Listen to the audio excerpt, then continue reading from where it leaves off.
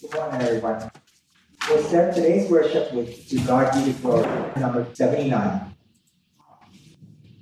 To God be the glory, great things He has done. So loved He the world that He gave us His Son, who yielded His life an atonement for sin, and opened the life gate that all may go in.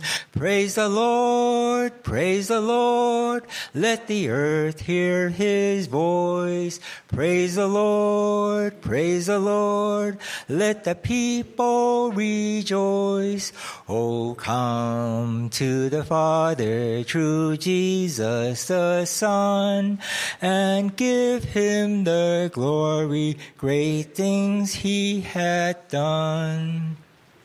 O perfect redemption, the purchase of blood, to every believer the promise of God. The vilest offender who truly believes, that moment from Jesus a pardon receives. Praise the Lord, praise the Lord, let the earth hear His voice. Praise the Lord, let the people rejoice. Oh, come to the Father, through Jesus the Son, and give Him the glory, great things He hath done. Great things He hath taught us, great things He hath done, and great our rejoicing through Jesus the Son. But purer and higher and greater will be our wonder, our transport, when Jesus we see. Praise the Lord, let the earth hear His voice. Praise the Lord, let the people rejoice. Oh, come to the Father, through Jesus the Son, and give Him the glory, great things He hath done. Good morning. Good morning. The psalm this morning called to worship, Psalm 139, and these is verses 13 through 24. For Thou hast possessed my reins, Thou hast covered me in my mother's womb. I will praise Thee, for I am fearfully and wonderfully made. Marvelous are Thy works, and that my soul knoweth right well. My substance was not hid from Thee when I made in secret and curiously wrought in the lowest parts of the earth. Thine eyes did see my substance, yet being unperfect, and in Thy book all my members were written, which in continuance were fashioned, when as yet there was none of them. How precious also are Thy thoughts unto me, O God! How great is the sum of them!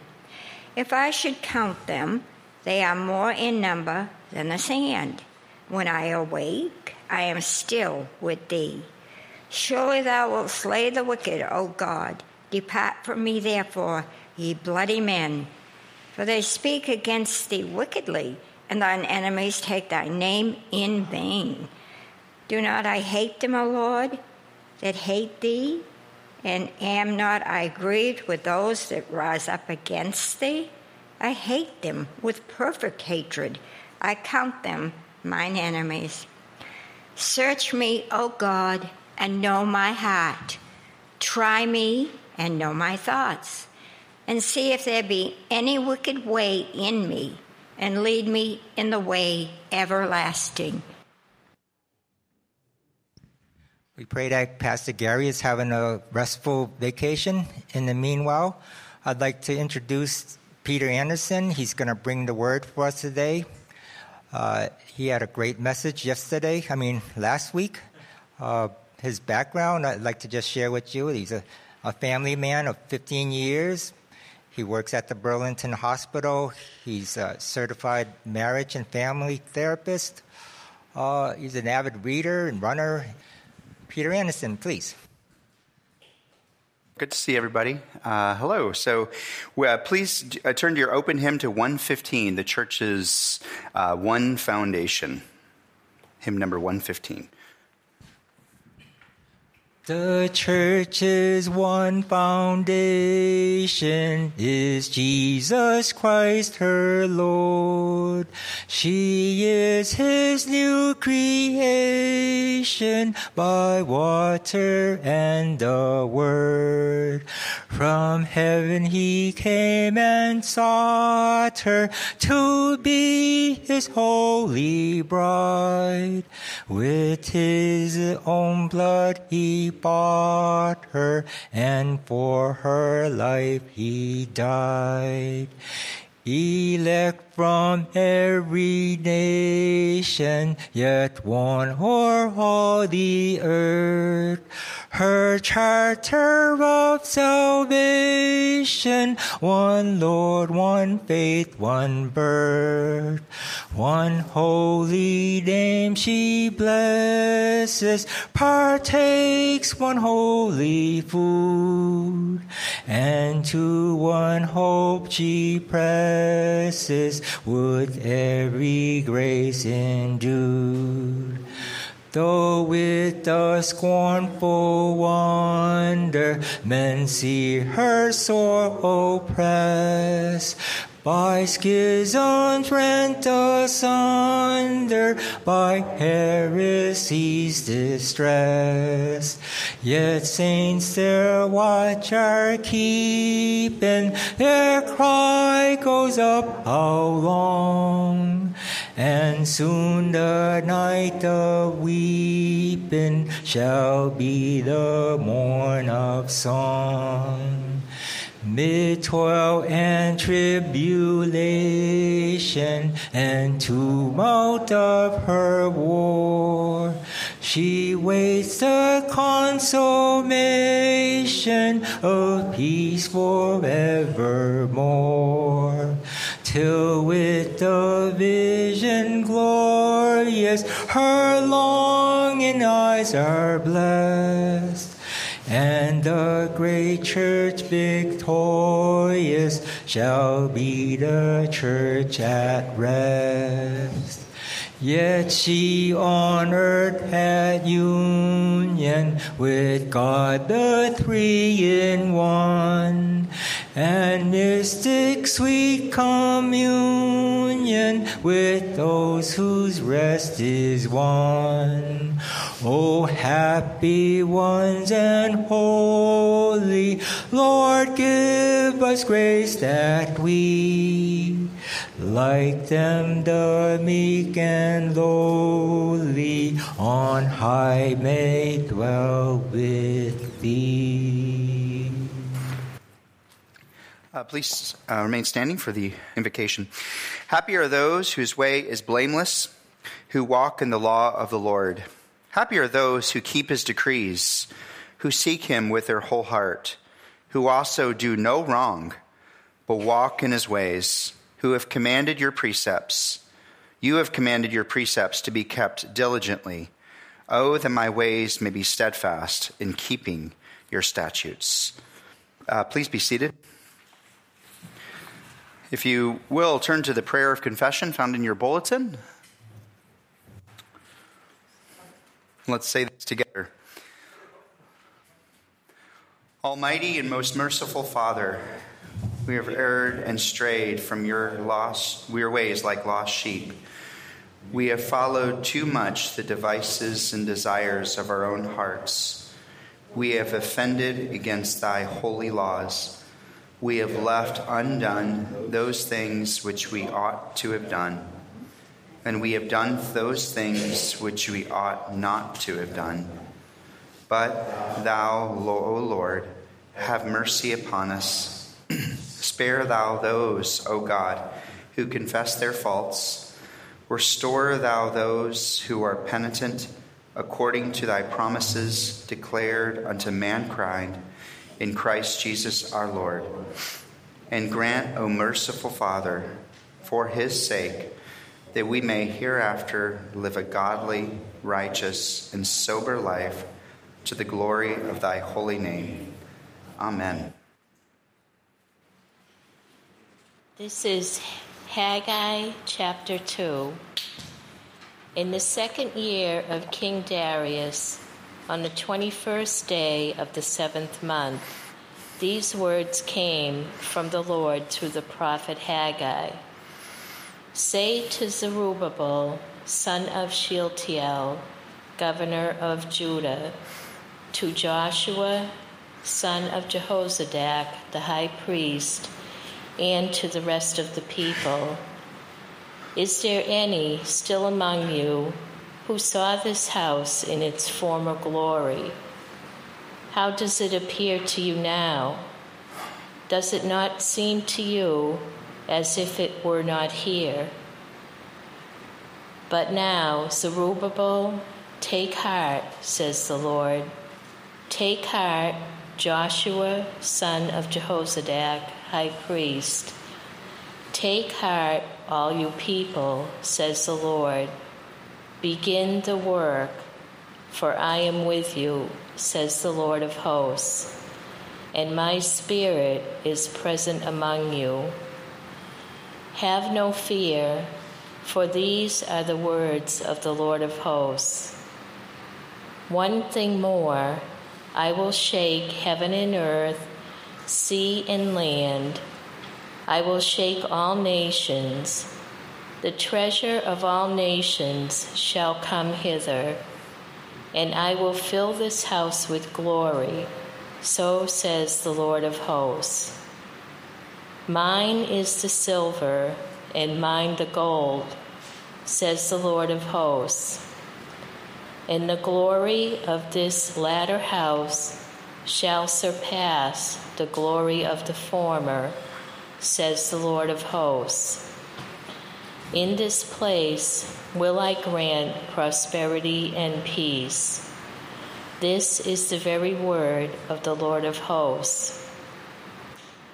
In the second year of Darius, on the 24th day of the 9th month, this word came from the Lord to the prophet Haggai. These are the words of the Lord of hosts. Ask the priests to give their ruling. If a man is carrying consecrated flesh in a fold of his robe, and he lets the fold touch bread or broth, or wine or oil, or any other kind of food, will that also become consecrated? And the priest answered, No. Haggai went on, but if a person defiled by contact with a corpse touches any other of these things, will that also become defiled? It will, answered the priest. Haggai replied, So it is with this people and nation in all that they do, says the Lord. Whatever offering they make here is defiled in my sight. And now look back over recent times down to this day. Before one stone was laid on another in the Lord's temple, what was your plight? If a man came to a heap of corn, expecting 20 measures, he found but 10. If he came to a wine vat to draw 50 measures, he found but 20. I blasted you and all your harvest with black blight and red, and with hail, and yet you had no mind to return to me, says the Lord. Consider from this day onwards, from this 24th day in the 9th month, the day when the foundations of the temple of the Lord are laid, consider, will the seed still be diminished in the barn? Will the vine and the fig, the pomegranate and the olive still bear no fruit? Not so. From this day I will bless you. On that day, the 24th day of the month, the word of the Lord came to Haggai a second time. Tell Zerubbabel, governor of Judah, I will shake heaven and earth, I will overflow the thrones of kings, break the power of heathen realms, overturn chariots and their riders, horses and riders shall fall by the sword of their comrades. On that day, says the Lord of hosts, I will take you, Zerubbabel, son of Shealtiel, my servant, and will wear you as a signet ring. For you it is that I have chosen. This is the very word of the Lord of hosts. Amen. Well, thank you so much for having me again this morning. It's good to see all of you. So today we're going to finish up the book Haggai, or Haggai. You could pronounce it really either way. In the Hebrew, the G is actually pronounced double, so you can get away with either one, which I like, because I like how you can get away with words that you can mispronounce. But we're going to go over, just wanted to remind you all our message last week. It was really about the problem with procrastination. So procrastination was one of the things that kept a lot of the people at bay. They kept saying to themselves while they lived in paneled houses, is it really time to go off and build the house of the Lord? And their procrastination eventually led to God telling them that he was judging their work, judging their efforts, and he was about to bring even more judgment. Because they were using their own time clock as a diversion from going and building what God had commanded them to do, which is the temple. Well, today we are going to be talking about not procrastination, but we're going to be talking about nostalgia. So procrastination, I would say, is the first theme in chapter 1. Now we'll be dealing with a different kind of, I think, struggle that many of us still have, but they had back then, which is the power of nostalgia. And, let's just set the tone right here. Just a good question for all of you, or for all of us. Do you assume that the old days are better than the ones you have right now? I know I do. I struggle with that. In fact, one of the things I like to do is watch old television programs. One of my favorite shows is Cheers. I hope I could still get away with that. But every time the theme comes on, my wife laughs at me because I will tear up. Where everyone knows your name and they're all glad you came. But I think I like the show so much because you didn't see the political divisiveness that you see today. It really seemed like it spoke to a time where people generally had a more patriotic spirit. It seemed, and I miss the days where I didn't have to worry about identity politics or my kids being sucked like dementors through cell phones, or the general communal atmosphere of the time period where, even when I go to restaurants today, we're kind of a nerdy family because I don't let my kids have cell phones, but we're always the loudest family in the whole place. So we're not actually a very loud family. Because why? Because we're talking. So, and I sometimes have a hard time thinking of my kids that one day they're going to have probably a very difficult time having personal face-to-face relationships. They're likely going to be tempted by an excessive amount of internet temptation, a whole lot. Gender ideology, race ideology will likely be bombarding them just by the time they're even teenagers. their ability to develop real emotionally mature friendships will likely be somewhat limited compared to what I had. I like many of you, long for the old days. I do. I often wish I could just go back and appreciate the time I had in the 80s and 90s. And the more I age, the less I feel like I have anything in common with the world that I'm in right now. I'm wondering if many of you struggle with that as well. I feel like I often feel more lonely, more disengaged, even unwanted at times. I don't think I'm the only one that struggles with this. Many of us, as we age, often feel forgotten, unseen. Am I still relevant? And it's easy for us to long for the days before us that have long passed. And this is the power of nostalgia. It can be very, very powerful. As a clinician, I often see how nostalgia can have two effects. I mean, number one, it's not always bad. It can actually be a sense of appreciation filled with precious memories. But it could also provide you a segue toward a place of serious regret. Sometimes nostalgia can give a sense of comfort when we think back of those early memories when we were holding a child, playing with our kids. But sometimes those memories can lead to this kind of shame or regret that we don't feel like we have any type of connection with the world that we see, and maybe we missed out on our opportunity. It can also sometimes make us feel bitter.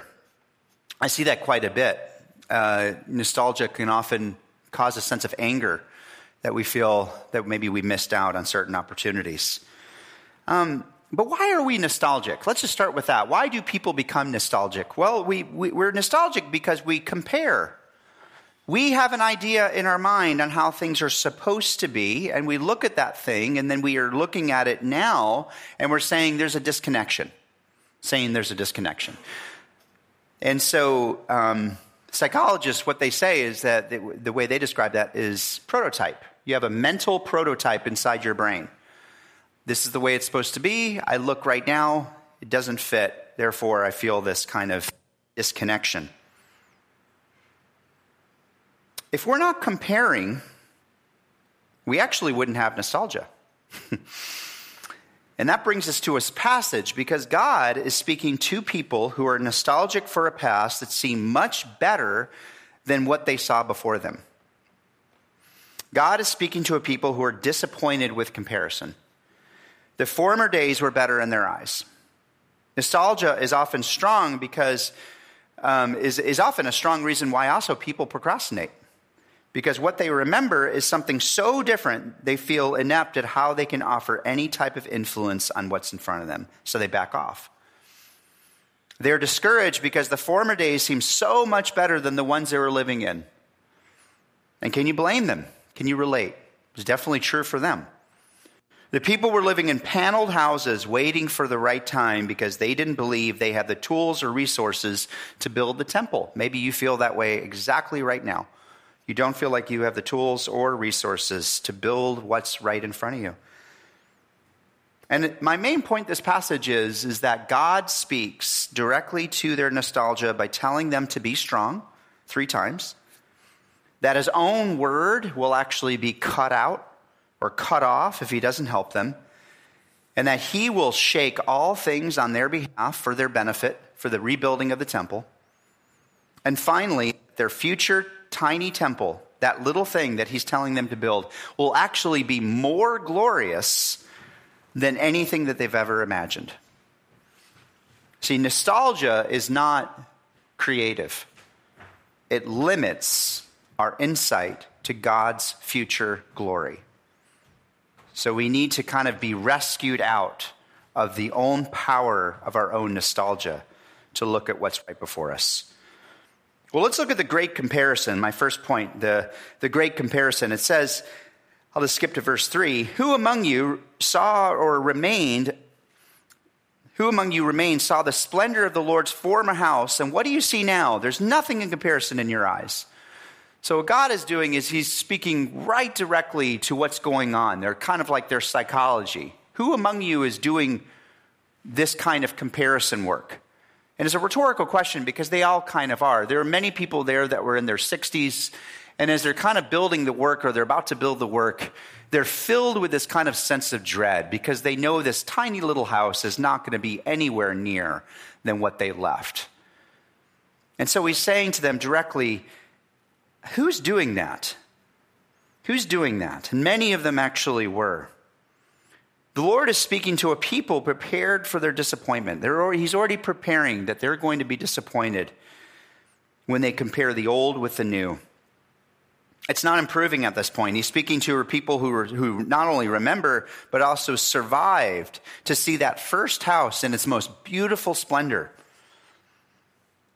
There was a World War II veteran, I think it was 2 weeks ago, and they asked him, how do you feel about this country now? And he just started weeping. He was 102 years old. He just broke down crying. He said, this is not the country that me and my boys fought for. You could truly see something passed, and what was right before me seems so disconnected. Psychologists call this object comparison. In other words, this occurs when the first thing that we see or we have or experience is so much greater than the second. It's often not a good feeling. It's already in your mind on what it's supposed to be. So, for example, if your job pays you well, good benefits, you have good family leave, a matching 401k, a highly supportive community, that's what you're kind of expecting. If you leave that job or get fired from that job and you get something that pays a lot less, has a whole lot of benefits, or maybe no benefits, no family leave, no matching 401k, and a contentious group of people, you're probably going to start blaming yourself. And you'll be living with that shame. It would have been a lot better if that was your first experience, in fact, because then you would be a lot more appreciative for the next one. Happens all the time. They saw the former splendor, and not only that, they were in their own country at that time. They were surrounded by their own family, by their own people. They had their own nation. They had their own history. And here they are living in Persia. There's no comparison in their eyes. And this could also be a reason for their procrastination. But Haggai does something really brilliant here. He's really kind of using a tactical maneuver, skilled politician. He's looking at the present temple in its inevitable condition. Yeah, it's bad. It's not going to be anything compared to what you saw. There's no basis for this dispute. This structure was but a faded and dim shadow of that former one that had been the pride of the nation. But also what he does is that he offers an antidote to discouragement, that in reflection on the Lord's continued presence. So the other thing that he does is that he points out to the obvious, this is what's discouraging you, and then he wakes them up to the Lord's continued protection. Do you believe that right now, that the Lord is continuing to protect you here, now, just as much, if not more, than yesterday? Zechariah would later say that they should not despise the day of small things. Zechariah 4:10. Persistent obedience to God's calling for them would be accompanied by the enabling blessing of his presence for the accomplishment of things greater than they could imagine. So what he's doing here is he's saying, wake up, be curious. As a marriage therapist, one of the main reasons why people actually divorce is the reason for contempt. And why do people have contempt? They no longer are curious about their partner. They start to mind read everything that they're about to say. And there's no more connection. I know exactly what he's thinking. I know exactly what she's thinking. There's no more dialogue. There's no more curiosity. That's often our relationship even with God. Yep, I kind of know what he's about to do. We actually start to mind read our relationship with God, that we actually start disengaging.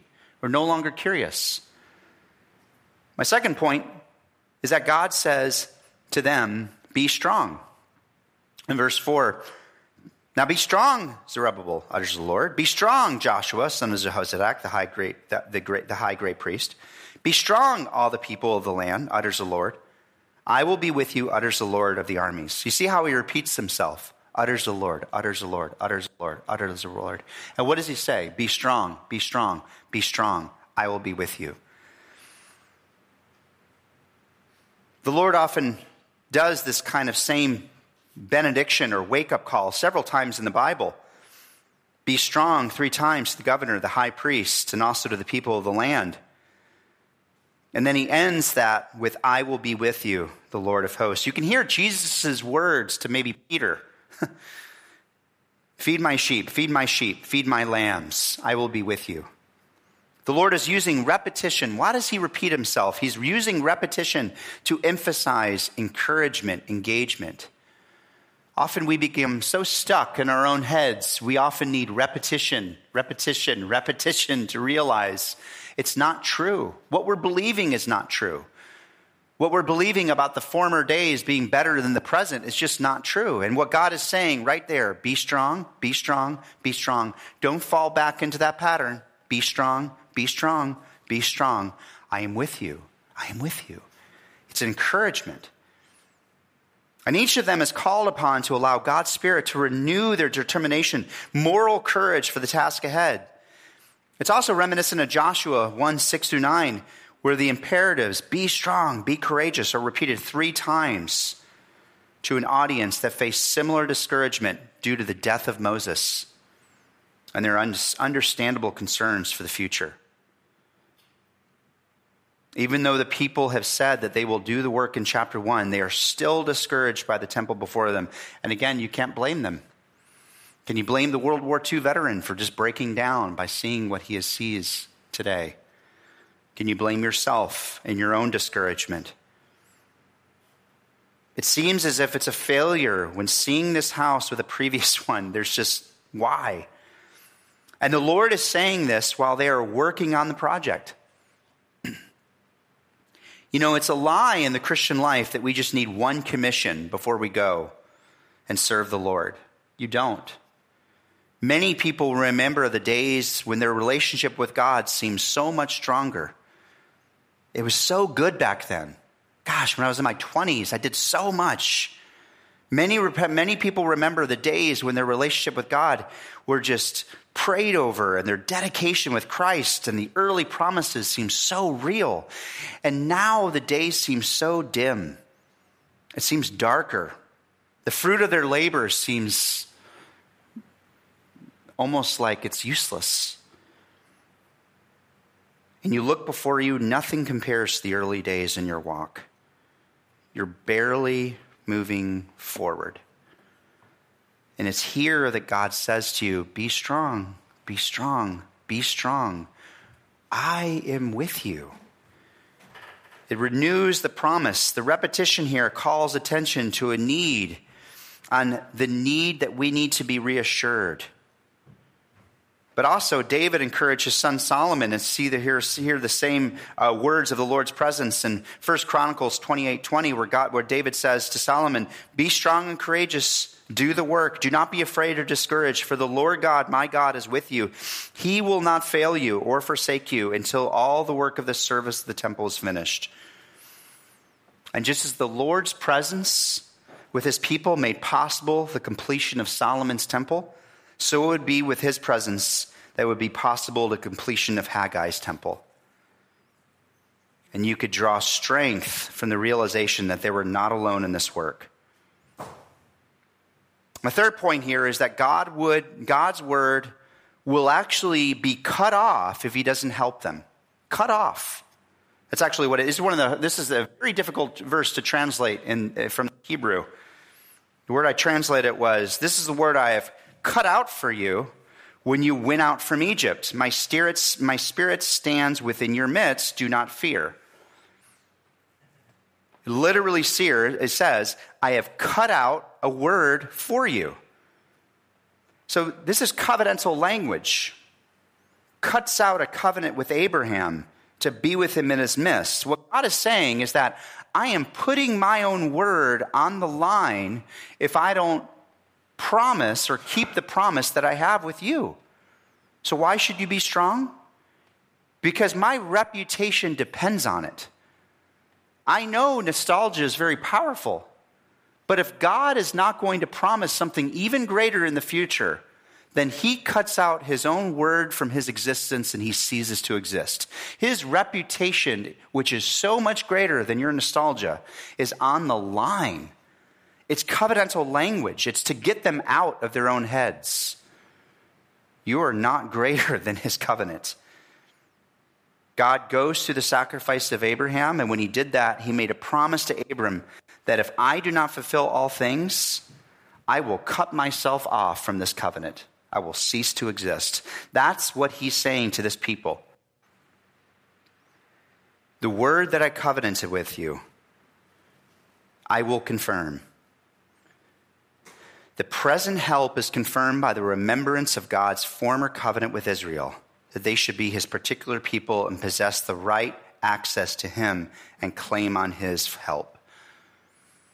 And so the reason why we wake up from our own nostalgia is because we must first and foremost consider the truth that God cannot lie. Don't be so bombarded with the lies of the world that God is constantly changing, and then therefore allow that to influence your walk with God, to think that he doesn't have the same plan as he did before. Don't follow that same logic.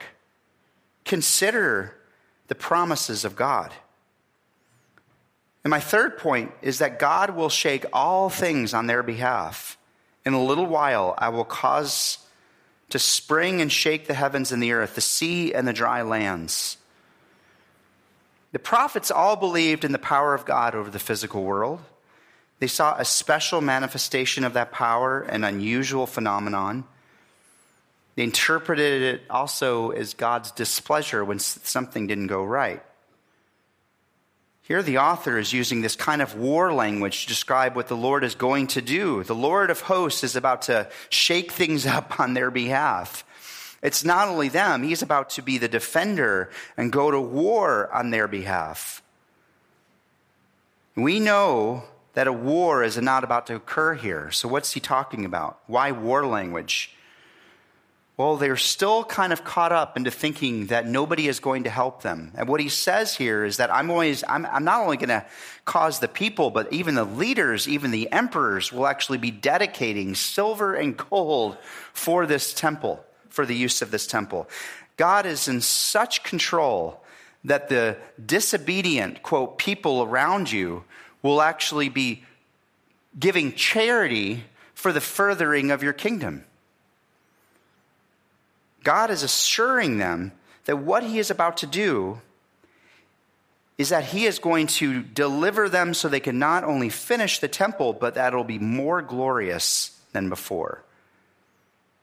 They didn't want to finish the temple because they were living in paneled houses and they kept looking at their watch. The time isn't ready.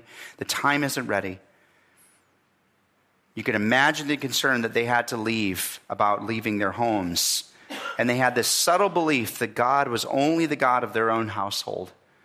No, he's the Lord of the heavens and the earth and the sea, and everything will be shaken up. That's why we go to the temple. As Paul says, all things are mine in Christ. Do you still have that confidence now? You see, God hasn't changed. Your confidence may have changed. And the reason why you're nostalgic is not because God has changed, it's because your confidence in God's promises may have dimmed. And it's here to wake us up. God is the Lord of heavens and earth. Everything will be shaken up so that they can finish the project. But he says, be strong. Why does he tell them to be strong? Because I will shake. I will be with you. How or why? By his covenant promise. He brings it and wraps it all together. That's how we get out of nostalgia. We get out of nostalgia by God directly telling us to be strong. Why? Because there's something greater that's going on, a lot more powerful than what we assumed. How do we also get out of nostalgia? We also realize that the presence of God is just as here, just as real, just as active now as it was 40 years ago, based on his covenant promise. So the lie that we think that the former days were somehow better is a lie. Is a lie. And he says, I will shake up all the nations in verse 7. They'll actually offer precious things, and I will fill this house with my glory. The very people they were living under will offer their most precious belongings so they could finish it. And God's glory will come when they build the house and plunder the people. He will fill the house with his presence. God is speaking right to their fears in comparison. They're likely thinking that this is because the house is not as impressive at first. Why? Because it's a failure. It's a failure. God is going to shake up all things with a splendor that they've never seen. With a splendor that they've never seen. And finally, the fourth one is that he points to the comparison and he ends it at this part with a future glory. With a future glory. I want to speak for something really directly to you. Our nostalgia, the problem with the World War II logic, let me kind of talk about, if I wish you were here. The problem with that logic is this. You're assuming that the kingdom of God was somehow greater 60 years ago than it is now. When I look at Cheers and I cry, I still do, I'm assuming that somehow the kingdom of God was greater in the 1980s than it is in 2022, and that is a lie. This is what is to be an encouragement for you. Your grandkids will have more examples of the kingdom of God around them than you do right now, manifested in multiple forms. And their grandkids even more. And their grandkids even more. That's the way the kingdom of God grows. The presence of the kingdom of God now is so much greater than it was 100 years ago, 1,000 years ago, and 2,000 years ago. And it will be even greater 100 years from now, 500 years from now, and if we live this long, 1,000 years from now.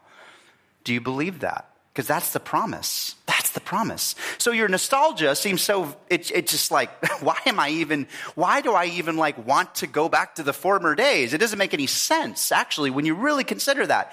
It makes no sense to be nostalgic. Because it really doesn't, because what you're assuming is, oh, that was better. You're not looking at the kingdom principles. What God is doing, not just in your neighborhood, but all around the world. And so that's why we work for God's kingdom.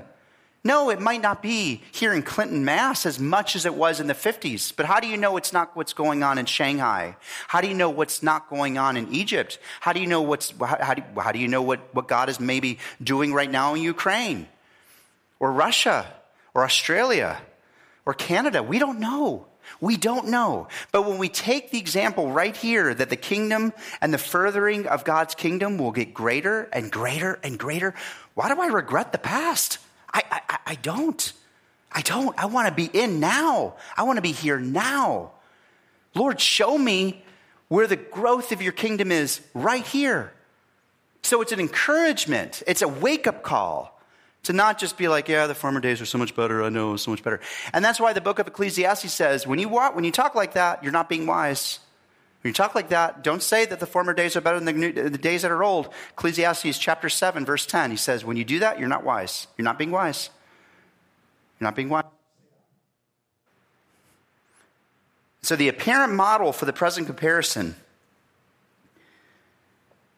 because even the old temple, that old temple, will be nothing like this small, teeny, tiny little temple, about probably the size of this basement, maybe a little bigger. Why does he say that this teeny, tiny temple would actually be bigger? Because it'll be an example where he shakes up all the kingdoms, and they'll all dedicate in this pagan environment where a people were totally persecuted, where God will still overcome the Persian army and the Persian government, where they give charity when they used to make all objectors go away or die. He'll humiliate them for the sake of God's kingdom. The people thought that they were going backwards when God's plan is that the future will be more glorious than they could imagine. This is where our imagination is limited because we lack the curiosity about what's right in front of us right here, right now. When suffering comes, we make these assumptions that the days are gone.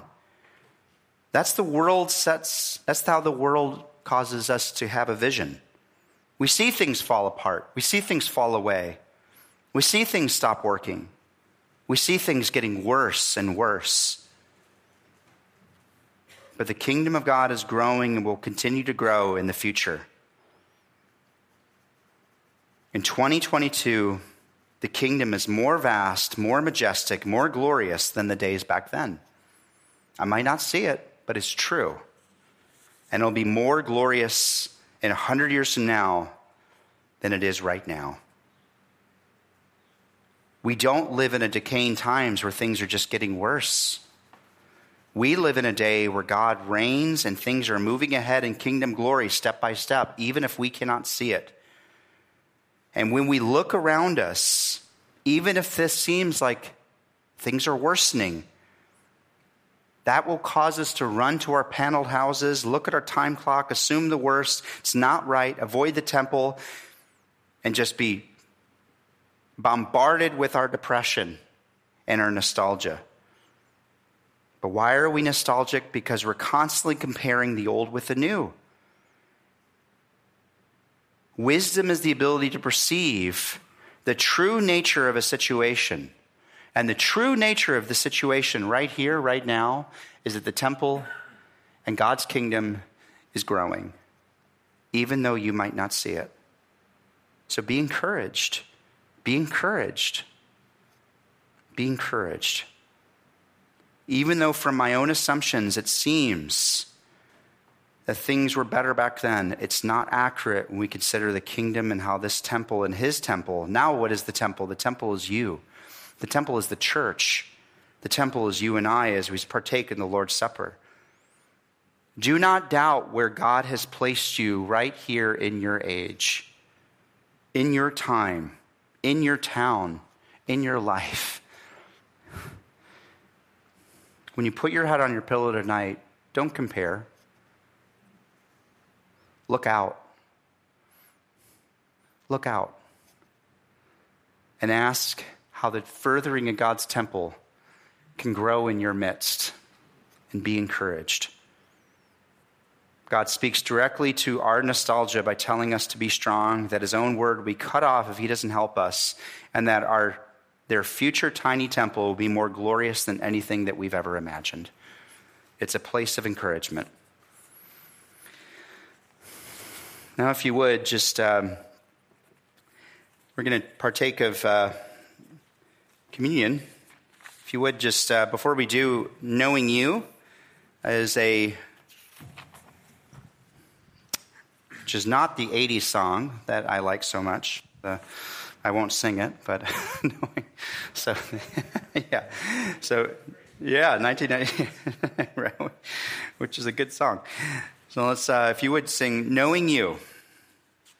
All I once held dear, built my life upon, all this world reveals, and wars to own. All I once thought gain, I have counted loss, spent and worthless now, compared to this. Knowing you, Jesus, knowing you, there is no greater thing. You're my all, you're the best, you're my joy, my righteousness, and I love you, Lord. Now my heart's desire is to know you more, to be found in you, and known as yours, to possess by faith what I could not earn, all surpassing gift of righteousness. Knowing you, Jesus, knowing you, there is no greater thing. You're my all, you're the best, you're my joy, my righteousness, and I love you, Lord. Oh, to know the power of your risen life, and to know you in your sufferings, to become like you in your death, my Lord, so would you to live and never die. Knowing you, Jesus, knowing you, there is no greater thing. You're my all, you're the best, you're my joy, my righteousness, and I love you, Lord.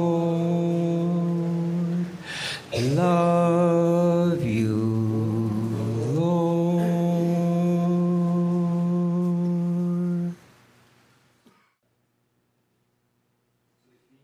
One of the things I did forget the, I didn't see it. There's showing the pastoral prayer. Did you want me to say the pastoral prayer now, or? Okay, yeah. Why don't we pray the pastoral prayer? Heavenly Father, thank you. I just thank you for your people here, and I just thank you for them. And I pray that you would encourage all of us, Lord, that you would help us see your temple grow. It is very discouraging at times, and we look around us. The darkness just seems to be overpowering.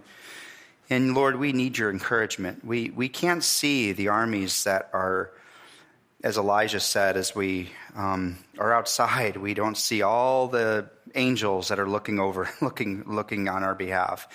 And I pray that you would give us that vision, that you would open our eyes to see who's really fighting for us. We can be very discouraged at times. I know I can, and know many of us can, and we could lose hope. Or maybe we even lost hope. We're barely getting by.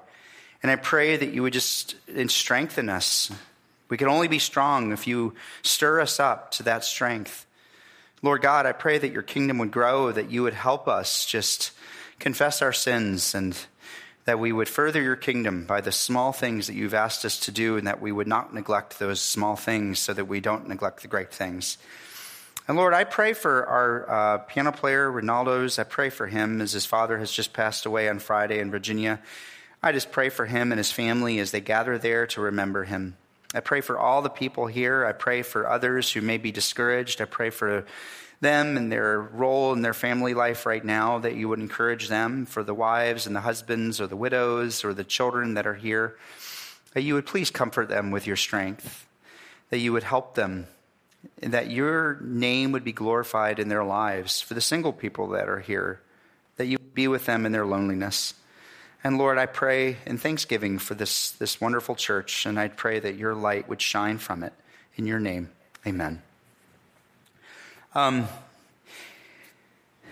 So the communion responsive reading in the bulletin insert, if you would go, I don't see it anywhere. Yeah. Anybody have maybe I have it here?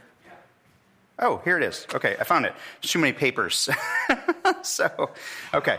All right, let's say this together. It's like my desk at home. All right. The table of bread is now to be made ready. It is the table of company with Jesus and all who love him. It is the table of sharing with the poor of the world, with whom Jesus identified himself. So come to the table, you who have much faith, and you who would like to have more.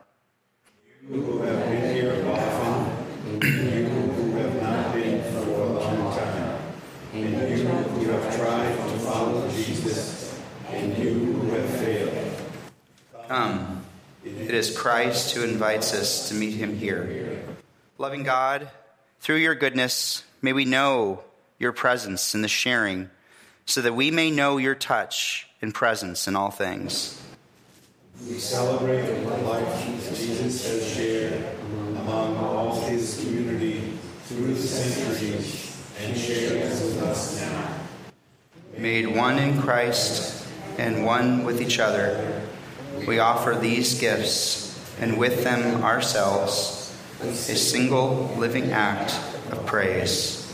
Amen. Holy Lord God, by what we do here in remembrance of Christ, we celebrate his perfect sacrifice on the cross and his glorious resurrection and ascension. We declare that he is Lord of all, and we prepare for his coming kingdom. We pray through you, Holy Spirit, this bread may be for us the body of Christ, and this cup the blood of Christ. Accept our sacrifice of praise, and as we eat and drink at his command, unite us to Christ as one body in him, and give us strength to serve you in the world. And to you, one holy, eternal God, Father, Son, and Holy Spirit, we give praise and glory now and forever. Amen. And take together the Lord's table, the bread, and the cup. Let's eat and drink this together. Amen. Our closing song is All Hail the Power of Jesus' Name. And 68.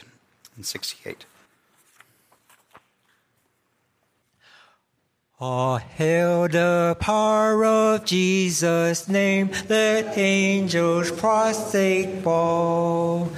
Bring forth the royal diadem and crown him Lord of all. Bring forth the royal diadem and crown him Lord of all. Ye chosen seed of Israel's race, ye ransom from the fall.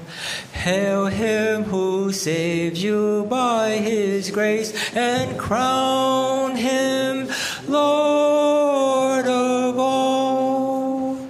Bring him who saves you by his grace, and crown him Lord of all. Let every kindred, every tribe on this terrestrial ball to him all majesty ascribe, and crown him Lord of all. To him all majesty ascribe, and crown him Lord of all. Oh, that with yonder sacred throne we at his feet may fall. We'll join the everlasting song, and crown him Lord of all. We'll join the everlasting song, and crown him Lord of all. Now to him who is able to keep you from falling and to make you stand without blemish in the presence of his glory with rejoicing, to the only God our Savior, through Jesus Christ our Lord, be glory, majesty, power, and authority before all time and now and forever. Amen. Our post-lead song is 146, Surely the presence of the Lord is in this place. Surely the presence of the Lord is in this place. I can feel his mighty power and his grace. I can hear the brush of angels' wings. I see glory on each face. Surely the presence of the Lord is in this place. Surely the presence of the Lord is in this place. I can feel his mighty power and his grace. I can hear the brush of angels' wings. I see glory on each face. Surely the presence of the Lord is in this place.